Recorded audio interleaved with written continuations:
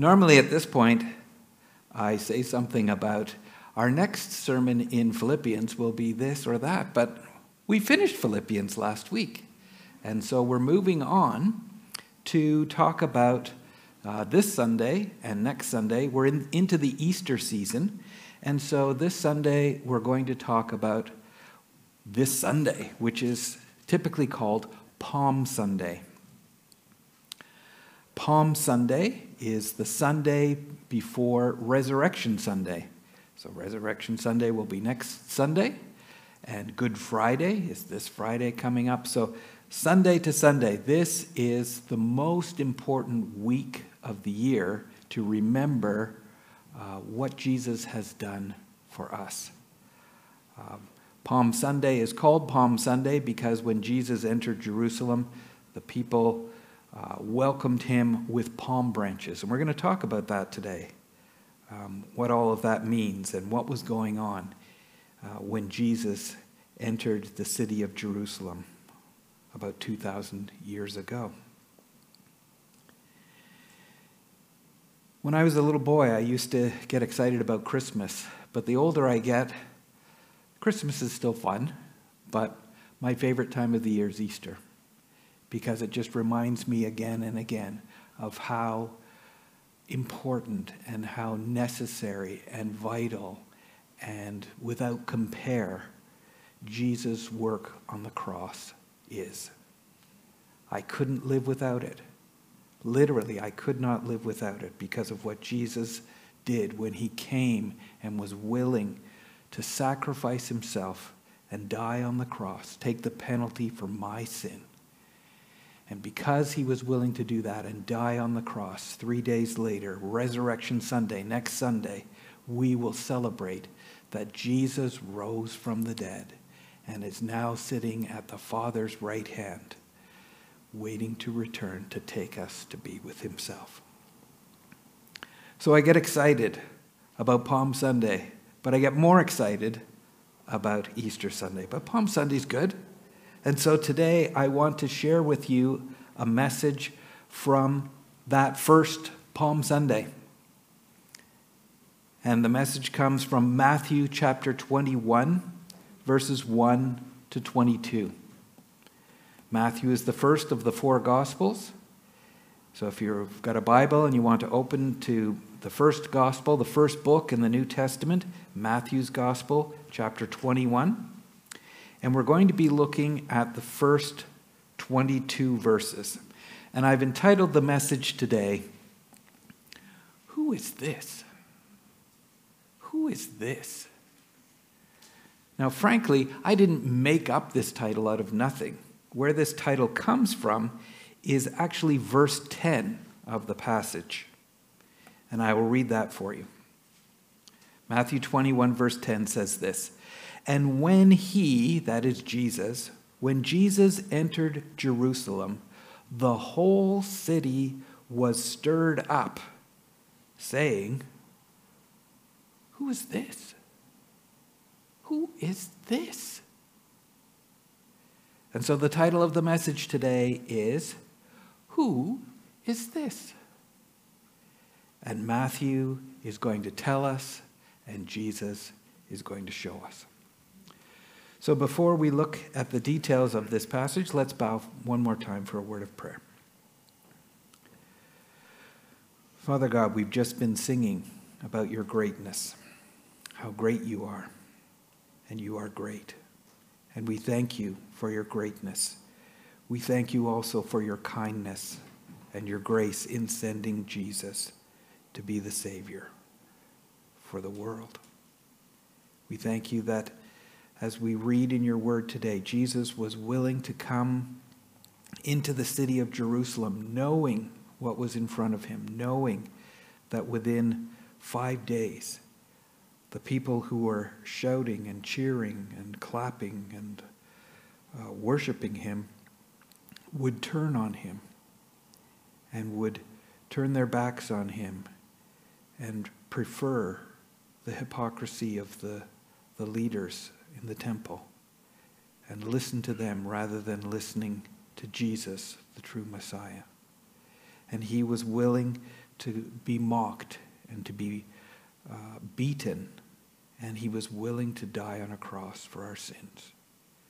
Thank you that he was willing to do that. Thank you that you didn't leave him in the grave, but that you raised him from the dead. On Resurrection Sunday, next Sunday, is the anniversary, and we thank you and praise you for that. And so today, as we look at the beginning of that story, Palm Sunday, I just pray that your Holy Spirit would work in our hearts to help us to understand what your Bible is saying to us, that our hearts would be open to your Holy Spirit's prompting about what we should think and what we should say and what we should do. And we pray that as this message goes forth, Jesus Christ would be glorified and lifted up. Cleanse my lips now to speak your truth, I pray in Jesus' name. Amen. All right, so we're going to start with a little bit of a geography lesson, because geography in this part of Matthew's gospel becomes really, really important if we're going to understand what Jesus is doing in this chapter 21. So a little bit of background. Now, you're looking at this map and you're saying, wow, that map's awfully tiny. I can't see what any of that says. Don't worry. I'll make it clear for you so you can understand what's going on, okay? But as you know, every year there are 5 festivals that Israel is required. Everyone in the country and around the world, frankly, is required to return to Jerusalem to offer sacrifices and to worship God. And at this time, the most important festival is called Passover. And so this is the Passover season. So Jesus, most of his life and ministry, he's born in Bethlehem as a baby, but as we saw at Christmas time, his family moved down to Egypt for a while, and then when they came back from Egypt, they lived up in Nazareth. Now, where's Nazareth? There's Nazareth, way up there in the north part of Israel. And the first part of Jesus' ministry, and the main part of Jesus' ministry, where he taught, where he healed people, where he instructed his disciples and taught them to pray, most of these things took place in the north part of Israel, around Nazareth and the Sea of Galilee, which is identified on the map there for you.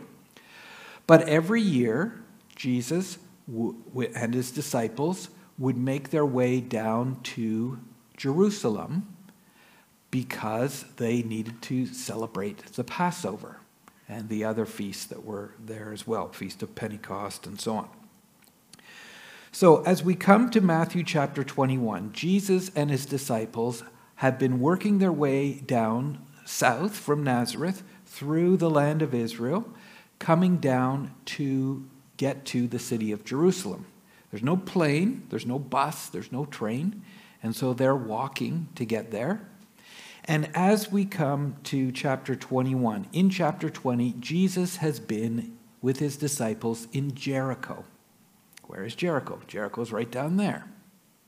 So he's been making his way down from Nazareth to Jericho. And now as we move into chapter 21, Jesus and his disciples are making the last part of the journey to get to Jerusalem. Where is Jerusalem? Jerusalem is right there. Now, how far did they have to go? The distance between Jericho and Jerusalem is about 20 kilometers. But on the way there, Jerusalem is much higher elevation than all the areas around it. So to make your way from Jericho to Jerusalem is basically very uphill. So you're traveling uphill and you're trying to get from Jericho, which is down low, down by the sea, and you're going up, up, up, up, up to get to the mountaintop where Jerusalem is. Okay, so as they're going along, they're climbing in elevation about 1,000 meters. And when they start getting close to Jerusalem, they pass through a city called Bethany. Bethany is close by to Jerusalem, it's just outside Jerusalem. And then as they pass through Bethany, Bethany is going to become important because Jesus goes out of Jerusalem back to Bethany in our text today. And after you pass through Bethany, you're on the Mount of Olives. Now, as you're passing through the Mount of Olives, you pass through a place called Bethphage. Bethphage. And this is a place, literally in Hebrew, Bethphage means house of figs. And this is a place where there's a lot of fig trees. And that's going to become important in the story today as well. And so they're climbing up, and as they get to the top of the Mount of Olives is slightly higher than Jerusalem. So Jerusalem's here, and they're about 100 meters higher, looking down on Jerusalem, which is also on a mountain. So they go to the Mount of Olives, they pass through the Kidron Valley, and they come back into Jerusalem. So that's the geography part that's going to become important to understand what's going on in these 22 verses. Okay? So geography lesson over. So what are we looking at today? As I said, the title of the message is, Who is This? And we're going to look at 3 scenes in chapter 21. 3 different scenes where Jesus is going to say and do things that will demonstrate exactly who he is. So in verses 1 to 11, Jesus is going to show himself to be the gentle ruler. And then in verses 12 to 17, he's going to show himself to be the holy healer. And finally, in verses 18 to 22, we're going to see a brief instance. I struggled to name this one. It's not the best name in the world, but I'm going to call Jesus the fruit seeker. Now that sounds weird. Trust me, when we get there, it'll make some sense. Okay? So these 3 parts of Jesus coming to Jerusalem for the Passover, knowing that he's going to die on the cross, he reveals himself for who he is in these 3 little scenes. So let's start with the first one. Jesus is the gentle ruler. Matthew 21, verses 1 to 11. So if you look at the text, verse 1 says this. Now when they, meaning Jesus and his disciples, traveling together from Jericho, moving up the hill, heading towards Jerusalem, when they drew near to Jerusalem and they came to the house of figs, that place where all the fig trees are, to the Mount of Olives. So they're up high on the mountain. They're getting really close. They can see Jerusalem and where the temple is and all of that. This is where they're going. They're headed to Jerusalem. And as they're going, Jesus begins to start to show them again who he is. Because when we look at the last part of verse 1 and into verse 2, it says this. Then Jesus sent 2 disciples, saying to them, Go into the village in front of you, and immediately you will find a donkey tied and a colt with her. Untie them and bring them to me. If anyone says anything to you, you shall say, The Lord needs them, and he will send them at once. Now you think, that seems kind of weird. Why would Jesus, after walking all this way, it's 20 kilometers from Jericho, he's walked all this way, he's walked all the way from Nazareth, frankly, he's walked all this way, and now the last bit of the way, he wants a donkey. Is he tired? Is he lazy? No. And he's asking for them to get for him a donkey with a colt. Now, the word that's used here for colt simply means like it's a full-grown adult, but it's never been ridden on. And so Jesus asks them to bring a donkey that has never been ridden on for him to ride on. Now, I didn't grow up on a farm, but I know enough about animals on a farm that if you try and get on a donkey or a goat or a horse that has never been ridden, guess what happens? That's when they start doing the bucking thing and kicking you off and all of that stuff because they don't know what you're doing. They don't like it. And yet, in the middle of all of that, Jesus says, I want you to go into the village right in front of you. As we head to the valley of Kidron, I want you to go into the village there. I want you to bring me back a donkey. And I want you to bring me back the foal or the colt of the donkey, never been ridden on, so that I can ride on it. And if anybody says to you, what are you doing taking this colt? What are you doing? Tell them the Lord needs them. Who is this? What is he doing? What is he saying? Well, if we focus in first of all on the last part, this is one of the few times that Jesus identifies himself as the Lord. The Lord needs them. And Matthew is trying to alert us to the fact that Jesus now is beginning to show not only his disciples, but the people around him, that he is the Messiah. He is the chosen one. He is the one that God had sent from heaven to save his people. So what happens next? Well, the disciples, good people, go and do what Jesus says. But in verse 4, just in case we missed it, verse 4, Matthew reminds us, why is Jesus doing this? And verse 4 and 5 says this. This took place, meaning going to get the donkey and have Jesus ride on a donkey. What's all that about?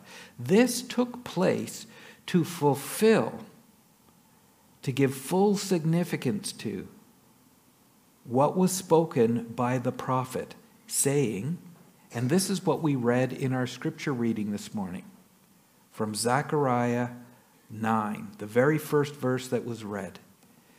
This took place to fulfill what was spoken by the prophet, saying, say to the daughter of Zion, behold, your king is coming to you, humble and mounted on a donkey. What kind of donkey? On a colt. What kind of colt? The foal of a beast of burden. In other words, this is a wild donkey. And yet, Jesus is able to ride on this donkey. Now, what does the prophecy from Zechariah, why would this be important? Well, if you were paying attention, and even if you weren't, during the scripture reading, Zechariah 9 is talking about God providing salvation to his people. And the symbol of God bringing salvation to his people is that the king is going to enter Jerusalem riding on a donkey. So the coming of God's king will be the appearance of the Lord for the people. So Jesus is not lazy. Jesus is not tired. What Jesus is trying to alert people to the fact that he is the king. He is God's chosen one that is coming to bring peace. He is coming humble on a donkey, not on a white horse like a champion, like a military victor. He is coming on a donkey, humble, bringing God's peace to his people. In other words, to put it very bluntly, Jesus is saying the stuff that the Messiah is supposed to do, I am doing it. I am doing it. I am the Messiah. I am God's chosen one. So this is a prophecy from Zechariah. So what happens? verse 6 says, "The disciples went and did as Jesus had directed them. They brought the donkey and the colt, and they put on them their cloaks." So Jesus is going to ride. Now, the last part, a lot of people get confused about. And he sat on them. Now, the them doesn't mean the donkeys. Jesus is not some sort of stunt man who can put one leg on one donkey and the other leg on the other donkey and somehow ride down the street like some sort of stunt man. The them refers to the cloaks. So they put the cloaks on the donkey and Jesus sat on the cloaks. Okay? So what's going on here? Now, as they get closer and closer to Jerusalem, let's remember what's going on here. This is the Passover is coming. So the requirement is that everybody from all over the country is going to come to Jerusalem to celebrate the Passover. So Jesus and his disciples, as they're coming, they're not coming alone. They're coming along with all sorts of other people who are on the road, on the journey, headed toward Jerusalem for the Passover celebration. So as Jesus comes and they bring the donkey to him and they put the cloaks on the donkey and Jesus begins to sit on the donkey and starts to ride toward Jerusalem, people look and they think,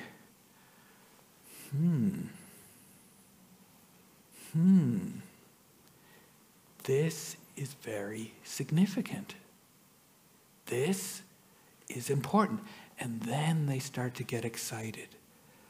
Zechariah said, when the Messiah, when the King comes and brings peace to his people, he's going to come riding on a donkey. This Jesus guy who fed 5,000 people with a little bit of food. This guy Jesus who cast out demons. This guy Jesus who has preached and taught us the way to understand who God is and what he wants us to do. He's now sitting on a donkey. He is riding into Jerusalem. This is it. This is it. We are seeing God's chosen one come. And so in verse 8, it says, most of the crowd spread their cloaks on the road. Again, that seems kind of weird. Take your jacket off and throw it on the ground. They're not mad. What they're doing is in 2 Kings chapter 9, verse 13, when the king would come into the city of Jerusalem after being victorious in battle, in celebrations, the people would take off their cloaks and put them on the ground. Why? Because as the horses come along, all sorts of dust comes up. But by putting the cloaks down, they make it a smooth path and there's no dirt and all of that. It's a way of celebrating and saying, the king is here. So most of the crowd spread their cloaks on the road. Other people cut branches from the tree, and this is why we call today Palm Sunday. They went around to the palm trees. They cut off branches. They put them on the ground. They're trying to get excited and show that they understand what is happening. The king is coming to Jerusalem. And they are excited. So verse 9 says, and the crowds that went before him and that followed him. So you've got people in front of him. You've got people behind him. And Jesus is riding on this donkey that's never been ridden on before. And people are putting their cloaks and the palm branches down on the ground. And now they start to shout. And the crowds that went before him and that followed him were shouting, Hosanna to the Son of David. Blessed is he who comes in the name of the Lord. Hosanna in the highest. What are they saying? Hosanna is a word in their language that means save us. Save us. Hosanna means to save. And so they're calling out to the Son of David. Who is the Son of David? The King that will be on the throne forever. Save us, King. Save us, King Jesus. Blessed is he who comes in the name of the Lord. This whole section comes from Psalm 118, verses 25 and 26. This kind of praise to God is announcing the coming of the King, the coming of the Messiah. Save us, King Jesus. Save us. Blessed is he who comes in the name of the Lord. Save us to the uttermost. Save us in the highest. So they get it. The people who are coming with Jesus, they get it. They see the donkey. They see who Jesus is. They've seen up in that area, up in the north, all the things that Jesus has done. And now as he's coming into the city of Jerusalem, they are excited. They are thrilled because, maybe not completely correctly, they think that Jesus is going to kick the Romans out and get rid of all of that, and now everything will be perfect. Now, they're not exactly right. They're not exactly wrong. We're going to see. But what they understand absolutely correctly is that Jesus is the Messiah and that Jesus is the King. The fact that he's riding on a donkey is to say, I am here to bring peace. Peace to you. And so the people get excited. They throw their cloaks down. They throw the palm trees down. They start to shout. And that's when we get to verse 10, which I already read at the very beginning. So Jesus is coming down from the north. He's with all of these people who have witnessed this. And when he gets to the city of Jerusalem, the place with the temple, the place with the religious leaders, the place where they're supposed to be worshiping God, when he enters Jerusalem, the whole city is stirred up. Now, stirred up sounds like you're mixing brownies or something. You know, you put in milk and butter and eggs and just mix it up and it's stirred up. But the word that's used here is the word that is used when there are things like an earthquake or something cataclysmic is happening. One other translation translates this as, when he entered Jerusalem, the whole city went wild. The whole city went wild. Because you've got people coming, they're saying, here's the Messiah, he's riding on a donkey, he's coming into Jerusalem, he's going to bring peace. And everybody in the city is like, wait a second, what is going on? And their response is, who is this? They don't recognize who Jesus is. Now, had they seen Jesus before? Sure, Jesus has been in the temple several times before, probably 5 times each year, to come and to worship at the temple. They've seen him. They've seen his run-ins with the Pharisees and the Sadducees. So they're not saying, who is this Jesus guy? We've never heard of him. What they're really saying is, who does this Jesus guy think he is? Who does he think he is to come into Jerusalem riding on a donkey? That's what the Messiah is supposed to do. He's not the Messiah. He can't be the Messiah. So when the people in the city get all wound up and they're all confused and all in a tizzy because of Jesus coming and doing the things that the Messiah is supposed to do, their response is, who do you think you are? Who do you think you are to come in this way? And the crowds that are so excited to have Jesus come into the city, they tell them who this Jesus is. They say, this is the prophet Jesus. From where we're from our hometown, from Nazareth of Galilee. This is the prophet Jesus. He's ours. He's our King. He's our Messiah. He's the one who is coming. Notice that they don't call him the Messiah, they call him the prophet. Because they're not even understanding fully correctly who Jesus is.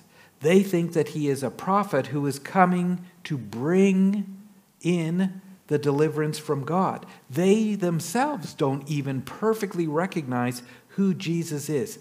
They call him a prophet. But they think that as he comes in, he is going to bring deliverance from God. And he is, but they think God himself is going to give deliverance. And he is, but in the person of Jesus, the Lord. The Lord has need of this donkey. Jesus is the gentle healer. He has come in peace to save his people. So first of all, Jesus shows himself to be the gentle ruler. Now, beginning in verse 12 to 17, Jesus is now in Jerusalem, and he begins to show himself to be not just the gentle ruler, but he is also the holy healer. What do I mean by that? Look at verse 12.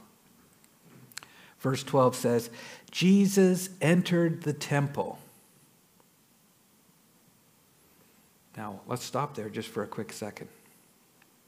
If you go back to the Old Testament, Malachi chapter 3, verse 1, first thing it says is, when the Messiah comes, suddenly he will enter God's temple and he will cleanse it and purify it. So Jesus rides into the city on his donkey, shows to everyone around him, I am fulfilling Zechariah 9, verse 9, to be the King Messiah. He gets off his donkey and immediately goes into the temple area. And I think people are expecting in the city, okay, the Messiah has come, he's come into the temple, we're all going to worship God, and everything's going to be great, and the Romans are going to get kicked out, and they'll be gone, and Jews will be number one forever. Hooray!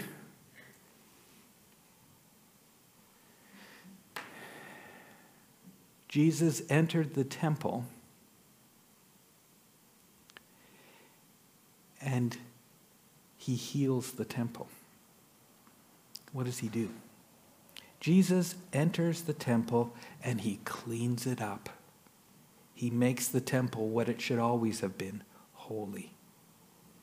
Jesus enters the temple and drove out all who sold and bought in the temple.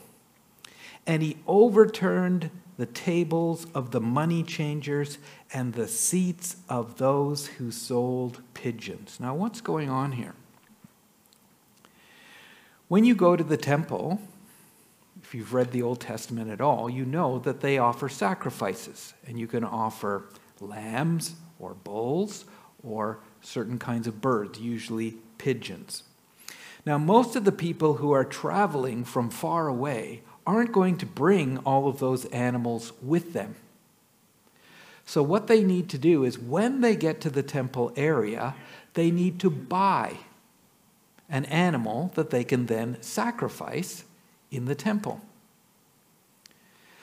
So some entrepreneurs got together and they decided, hey, this is a good opportunity for us. Let's set up in the temple area and we will sell these people the animals and the oil and the flour and all the different items that they need in order to offer their sacrifices. And initially, that was an okay idea. But by the time of Jesus, what was going on was people were setting up in the temple area. And if a lamb was worth $5, they were charging $50. If a lamb was, or if a bull was worth $100, they were charging $1,000. And it was just a chance for them to make some money. And Jesus looks at this corruption, and he comes suddenly to the temple. And his response is to say, "Get out of here. You corrupt and evil people. Get out of here." So if you come from far away and you've got, the Roman money, you've got to transfer the money. So he gets rid of the people that are cheating them by transferring their money. He's getting rid of the people who are overselling or overcharging for these animals. And Jesus goes in and he cleanses the temple. He gets rid of all these people who are using the temple for their own gain. And verse 13 tells us, why is Jesus doing this? Verse 13 says, "He," meaning Jesus, "said to them," and now he quotes from two places in the Old Testament. The first one is Isaiah 56, verse 7. The last thing he says comes from Jeremiah 7, verse 11. He said to them, "It is written," Isaiah says this, "My house shall be called a house of prayer." What he's trying to say is, when God set up this temple, when Solomon built this temple according to the instructions that God gave him, it was supposed to be a place where people from all nations could come and worship God. If you read Isaiah 56, verse 7, it says, "My house shall be called a house of prayer for all nations." And that was what it should have been, and that's what it was designed to be. But then Jesus quotes Jeremiah 7, verse 11. "But you have made it a den of robbers." You have corrupted it. You have turned it into something that it shouldn't be. So Jesus is the holy healer. He is coming into the temple area to cleanse it from corruption and from people. This word for robbers doesn't just mean people who steal. Later, when we're here on Good Friday, you may hear talk about Barabbas. Barabbas is an insurrectionist, a person who rebelled against the government. And the same word that's used for him is the same word that is used here. Someone who is rebelling against the authorities. Now, in this case, the authorities is God himself. So, God's temple was designed to be a place for people to come and pray and worship God and be in relationship with him. And you have turned it into this self-contained, nationalistic, lucky charm. What do I mean? The people of Jesus' time viewed the temple not as a place to worship God, but as a good luck charm that if we have the temple here, no one can hurt us, because there's no way that God will let his temple be hurt, because that's his dwelling place. Which is the exact same attitude they had when the first temple was there. And guess what happened to that temple? It was destroyed. And on the next slide, we're going to see after they came back to the land and rebuilt the temple, and Herod came and built this whole area around the temple. And so Jesus has gone into this big, wide area called the Court of the Gentiles to clean out all of these people who have come to try and rip people off in the place where they're supposed to be worshiping God. And Jesus goes suddenly into the temple area, showing himself to be the Messiah, and he cleans it up. It's supposed to be a house of prayer, but you have made it a den of robbers. And while he's in this temple area, verse 14 tells us, Jesus goes on and does something other that is spectacular, that none of the religious leaders would ever be happy about. Verse 14 says, "And the blind and the lame came to him in the temple, and he healed them." Now you would think that the religious leaders would be happy that Jesus healed people. But they're mad because he healed people in the temple. Sick people aren't supposed to go into the temple, they say. It's only for the ones who are healthy and strong. Get out. You're not invited. You're not allowed to be in the temple. And in fact, their idea was if anyone touches or deals with someone who is sick or lame or blind in the temple area, you yourself have to go out because you are unclean. And yet, not only does Jesus not make himself unclean, he makes them clean. He is the holy healer. He is the one who is bringing to fulfillment all that God promised that his Messiah, his Christ, would do. He cleanses the temple. He heals people in the temple area. Jesus is showing himself to be better than the temple. And how do the religious leaders respond to all of this, all of these signs, all of these pointers, all of these arrows showing Jesus is the Son of God. He is the Messiah that the Old Testament promised. Verse 15 says, "When the chief priests and the scribes saw the wonderful things that he did and heard the children crying out in the temple, 'Save us, Son of David,' they were annoyed. They were indignant.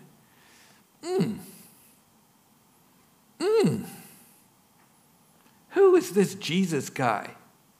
What does he think he is? What does he think he's doing?" And so they say to Jesus, "Do you hear what these ones are saying? Tell them to shut up. Tell them to stop talking. They're not supposed to be saying this stuff. Tell them to stop. Do you hear what they're saying?" And Jesus responds. Jesus said to them, "Yeah, I hear them. Have you never read?" This is a phrase that Jesus used quite a bit. And it's his way of saying, how can you be people that say that you know what the Bible says and yet you don't know what the Bible says? So he says, yes. Have you never read? And I'm sure you have because you're supposed to be the religious law experts. Have you never read Psalm 8, verse 2? And then he quotes it. "Out of the mouths of infants and nursing babies, you have prepared praise." So what does Jesus say? If we look at Psalm chapter 8 is a psalm where people are giving praise to God because he is God. And now Jesus is using this psalm to describe himself. In other words, Jesus is saying, "I am God." And these children who don't know anything know enough to recognize me and praise me as God. And you, the religious experts who study the law day and night and should know what all of these signs are pointing to, your response is, tell them to shut up. Tell them to stop doing what they're doing. This is wrong. No, you're wrong. And so Jesus is showing sign after sign after sign to say that he is the Messiah. So he finishes his work in the temple, and then he leaves. Verse 17, and leaving them, he went out of the city to Bethany. It's just a little town just outside of Jerusalem. So he's left Jerusalem, the mountain. He's gone across the Kidron Valley, and he's back over here by the Mount of Olives in a place called Bethany. And he stayed there overnight. This is the place where Mary and Martha and Lazarus lived. Maybe he stayed with them. Doesn't say specifically, but that's their town. So Jesus goes out of Jerusalem again, and he stays overnight in Bethany. And this leads us very quickly to our last point. Jesus is the fruit seeker. This is in verses 18 to 22.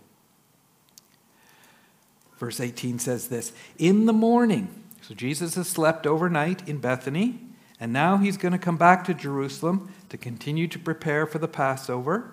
In the morning, as he's returning to the city, remember where Jesus has to pass through?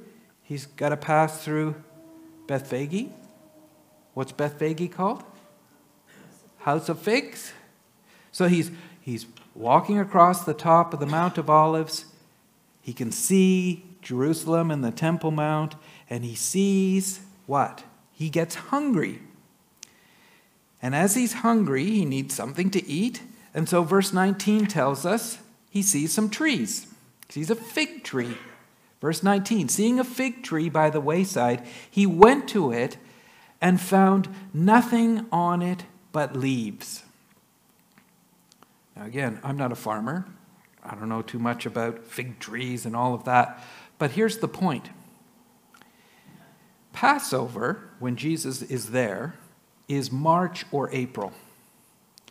The season for fruit in Israel, for fig trees, is June, later. So it's not outrageous that when Jesus would come to this tree, that there would be no fruit on it. But you notice how Matthew describes the tree. He says there's only leaves on it. Now, the point that he's trying to make is when fig trees grow in Israel, when the figs come out, then the leaves come out. So leaves on the tree is supposed to indicate fruit on the tree. So Jesus comes to the tree, he's hungry, he looks at the tree, he sees leaves on the tree, which should indicate that there's fruit on the tree, and when he gets to the tree, there's nothing, just leaves, only leaves, no fruit. It didn't have any fruit. And so Jesus says, may no fruit ever come from you again. That sounds kind of mean.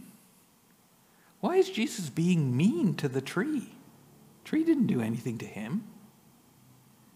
Now, Jesus is not being mean. He's using this to talk about hypocrisy. That just like he has shown by riding in on the donkey and cleansing the temple and getting rid of the money changers and healing people, the response of the people who should be worshiping him and following him, their response is, what are you doing? Who are you? Make them stop. In other words, the hypocrites are the people in Jerusalem who are not recognizing him as Messiah. They have leaves, but they have no fruit. They have leaves, but they have no fruit. So Jesus says, may no fruit ever come from you again. What is he doing? He's showing that this system is broken and someone needs to come and fix it. And the only way to fix it is for me to die on the cross and take the penalty for people's sin. This corrupt system of ripping people off to offer sacrifices at the temple, it's not working anymore. So may fruit never come from you again. And the fig tree withered at once. So when the disciples saw it, verse 20, they marveled, they were shocked. how did the fig tree wither at once? In other words, Jesus says it, and now the fig tree is withered up. And it was exposed for what it was, useless. How did this happen? How did the fig tree wither at once? Now let's remember, where are they? They're standing on top of the Mount of Olives, and they're headed towards the Kidron Valley, and they can see across the valley the temple on another mountain. Look at what Jesus says. Jesus answered them, "Truly, I say to you, if you have faith and do not doubt, you will not only do what you have seen done to the fig tree, but even if you say to this mountain," not a mountain, this mountain. Which mountain are they looking at? They're looking at the temple. You can say to this mountain, "Be taken up and thrown into the sea." If you trust God, you don't need the temple.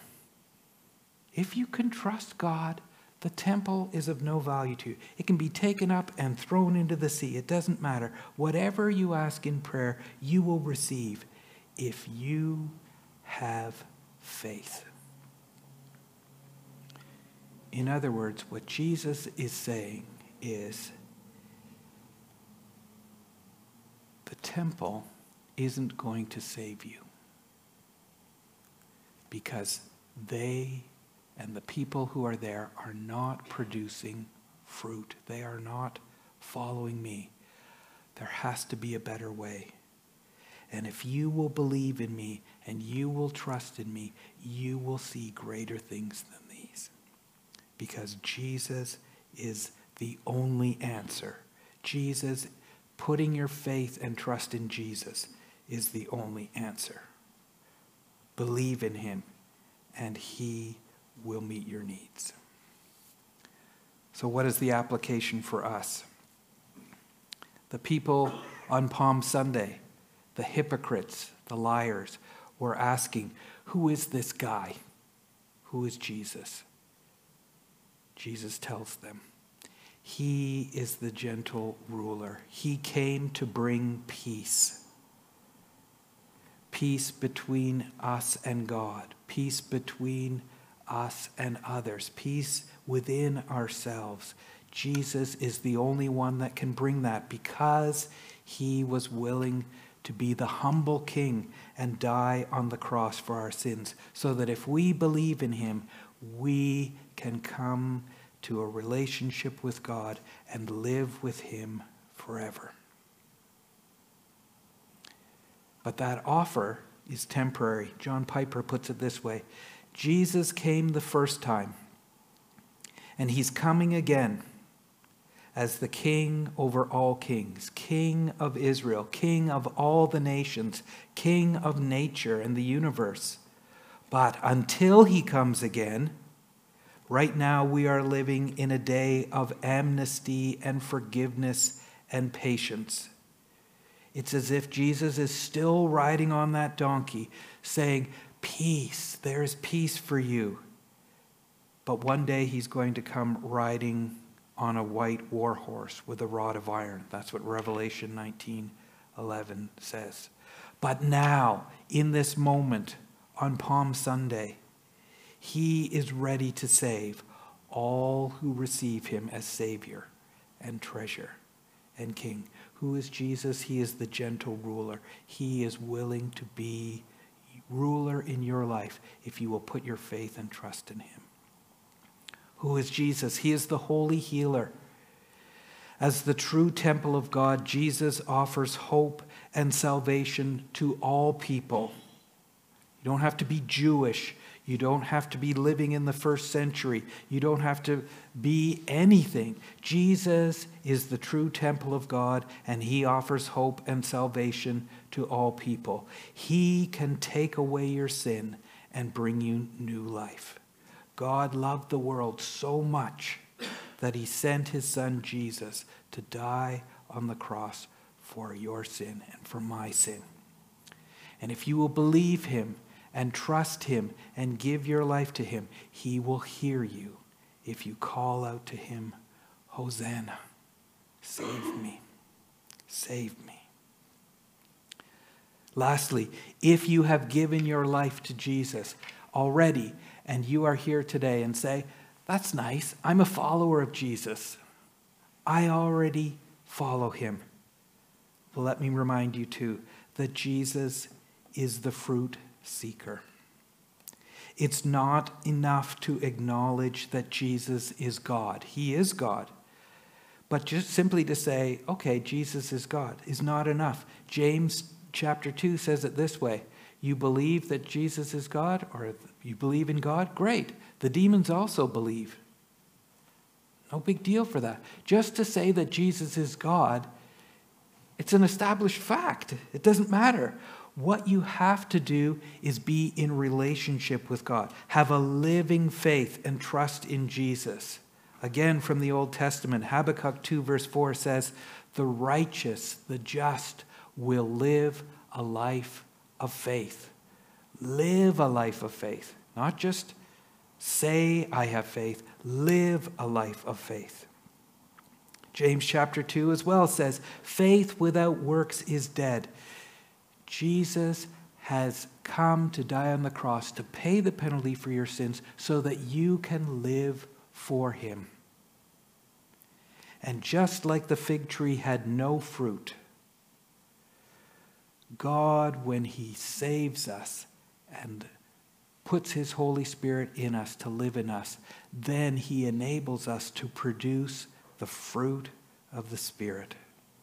Love, joy, peace, patience, kindness, goodness, faithfulness, gentleness, self-control. I would encourage you today, if you're here and you've never given your life to Jesus, and you're saying, who is Jesus? He's the Savior. He's here to save you, to take control of your life, to heal you, to produce fruit in your life. I would encourage you to talk to Pastor Nick or talk to me about giving your life to Jesus so that you can live at peace with God. Let's pray. Father God, we thank you for sending your son Jesus. Thank you that he was willing to be all the things we've just seen in Matthew 21, the gentle ruler, the holy healer, the fruit seeker. Help us to be people of faith, to trust in Jesus, to believe him, to know that what he said about himself is true, to know that what he showed about himself is true, that he is your Son, the King, the Messiah, the one who can save us from our sins. Help us to be people who believe and trust in Jesus with our whole lives so that we can produce that fruit that is pleasing to you, to the glory of Jesus and you, our Father, we pray in Jesus' name. Amen.